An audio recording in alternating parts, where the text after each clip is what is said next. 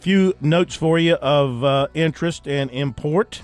Linebacker Brett Clatterbaugh out of Virginia will visit Clemson January 27th. He goes to Penn State this weekend, Virginia Tech on the 29th per Adam Friedman Rivals.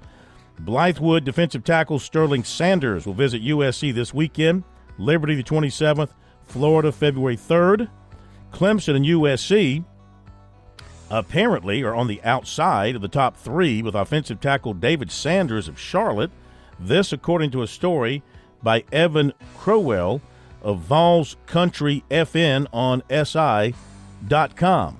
Obviously, he's writing from a Tennessee standpoint, and Tennessee is, according to this story, one of the schools heavily involved, but he's got not South Carolina nor Clemson in this story among the favorites, which would come as a surprise to them, I think, because I think they both think they've got a good shot at this kid from Charlotte. 2026 cornerback Samari Matthews of Cornelius, North Carolina, plans to visit USC Saturday. USC offered defensive end Kabi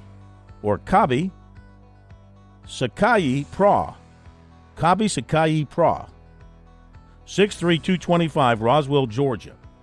Rock Hill receiver Malik Clark was offered by NC State.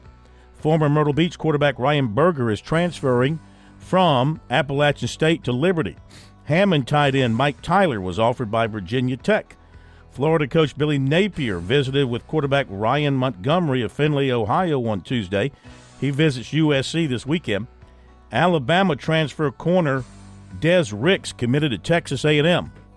We just saw a tweet that said 9 Arizona players entered the transfer portal, John, in the last half hour.